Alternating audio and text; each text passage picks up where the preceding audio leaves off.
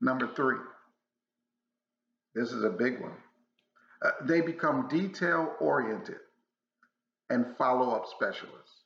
See, guys, right now, the dollars are in the details.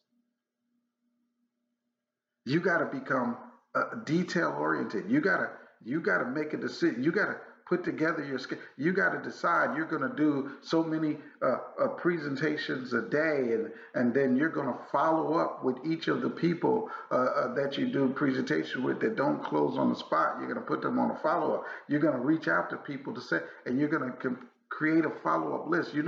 I've heard so many stories about top people who are making great money in other companies that the only reason they're there is because somebody didn't follow up with them that spoke to them first.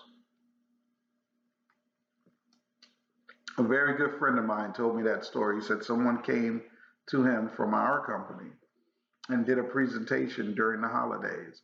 And he responded, I like what I hear, but follow up with me after the holidays and I'll be ready to get started. And that person never called him back. But in January or February, someone came over from a different company and showed him a presentation. So he joined that company and now has a few thousand people in his team. See, somebody missed a leader with a few thousand people because they never called back when the leader said, follow up. The leader said, follow up with me after the holidays. And they never followed up. See, that was only, they did the first presentation in November. There's only 2 months later they needed to follow up. And they would have had a superstar on their team. But they never bothered to follow up. Now, I spoke to the person a few years after that happened, and you know what that person said? The person never followed up. I never heard from them again.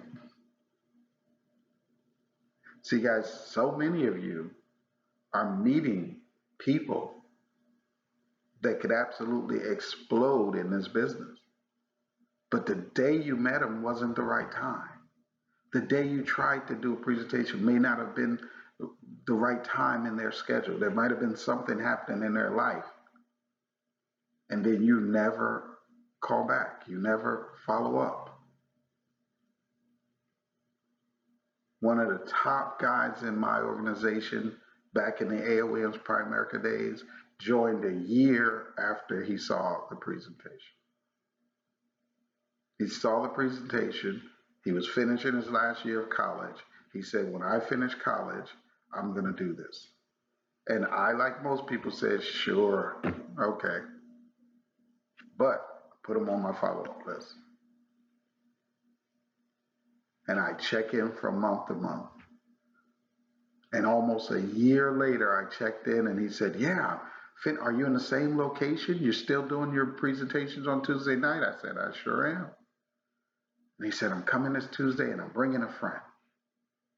And he came back that Tuesday and he brought his lawyer and they both joined and he became one of the top recruits in our organization.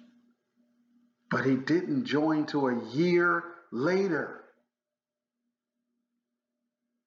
Now, I'm not saying you wait around for years for people because obviously I was 3 times bigger than I was when he first saw me by the time he came back. Because I kept running and kept moving and kept building. But I also kept a list of people to follow up with that I thought was special.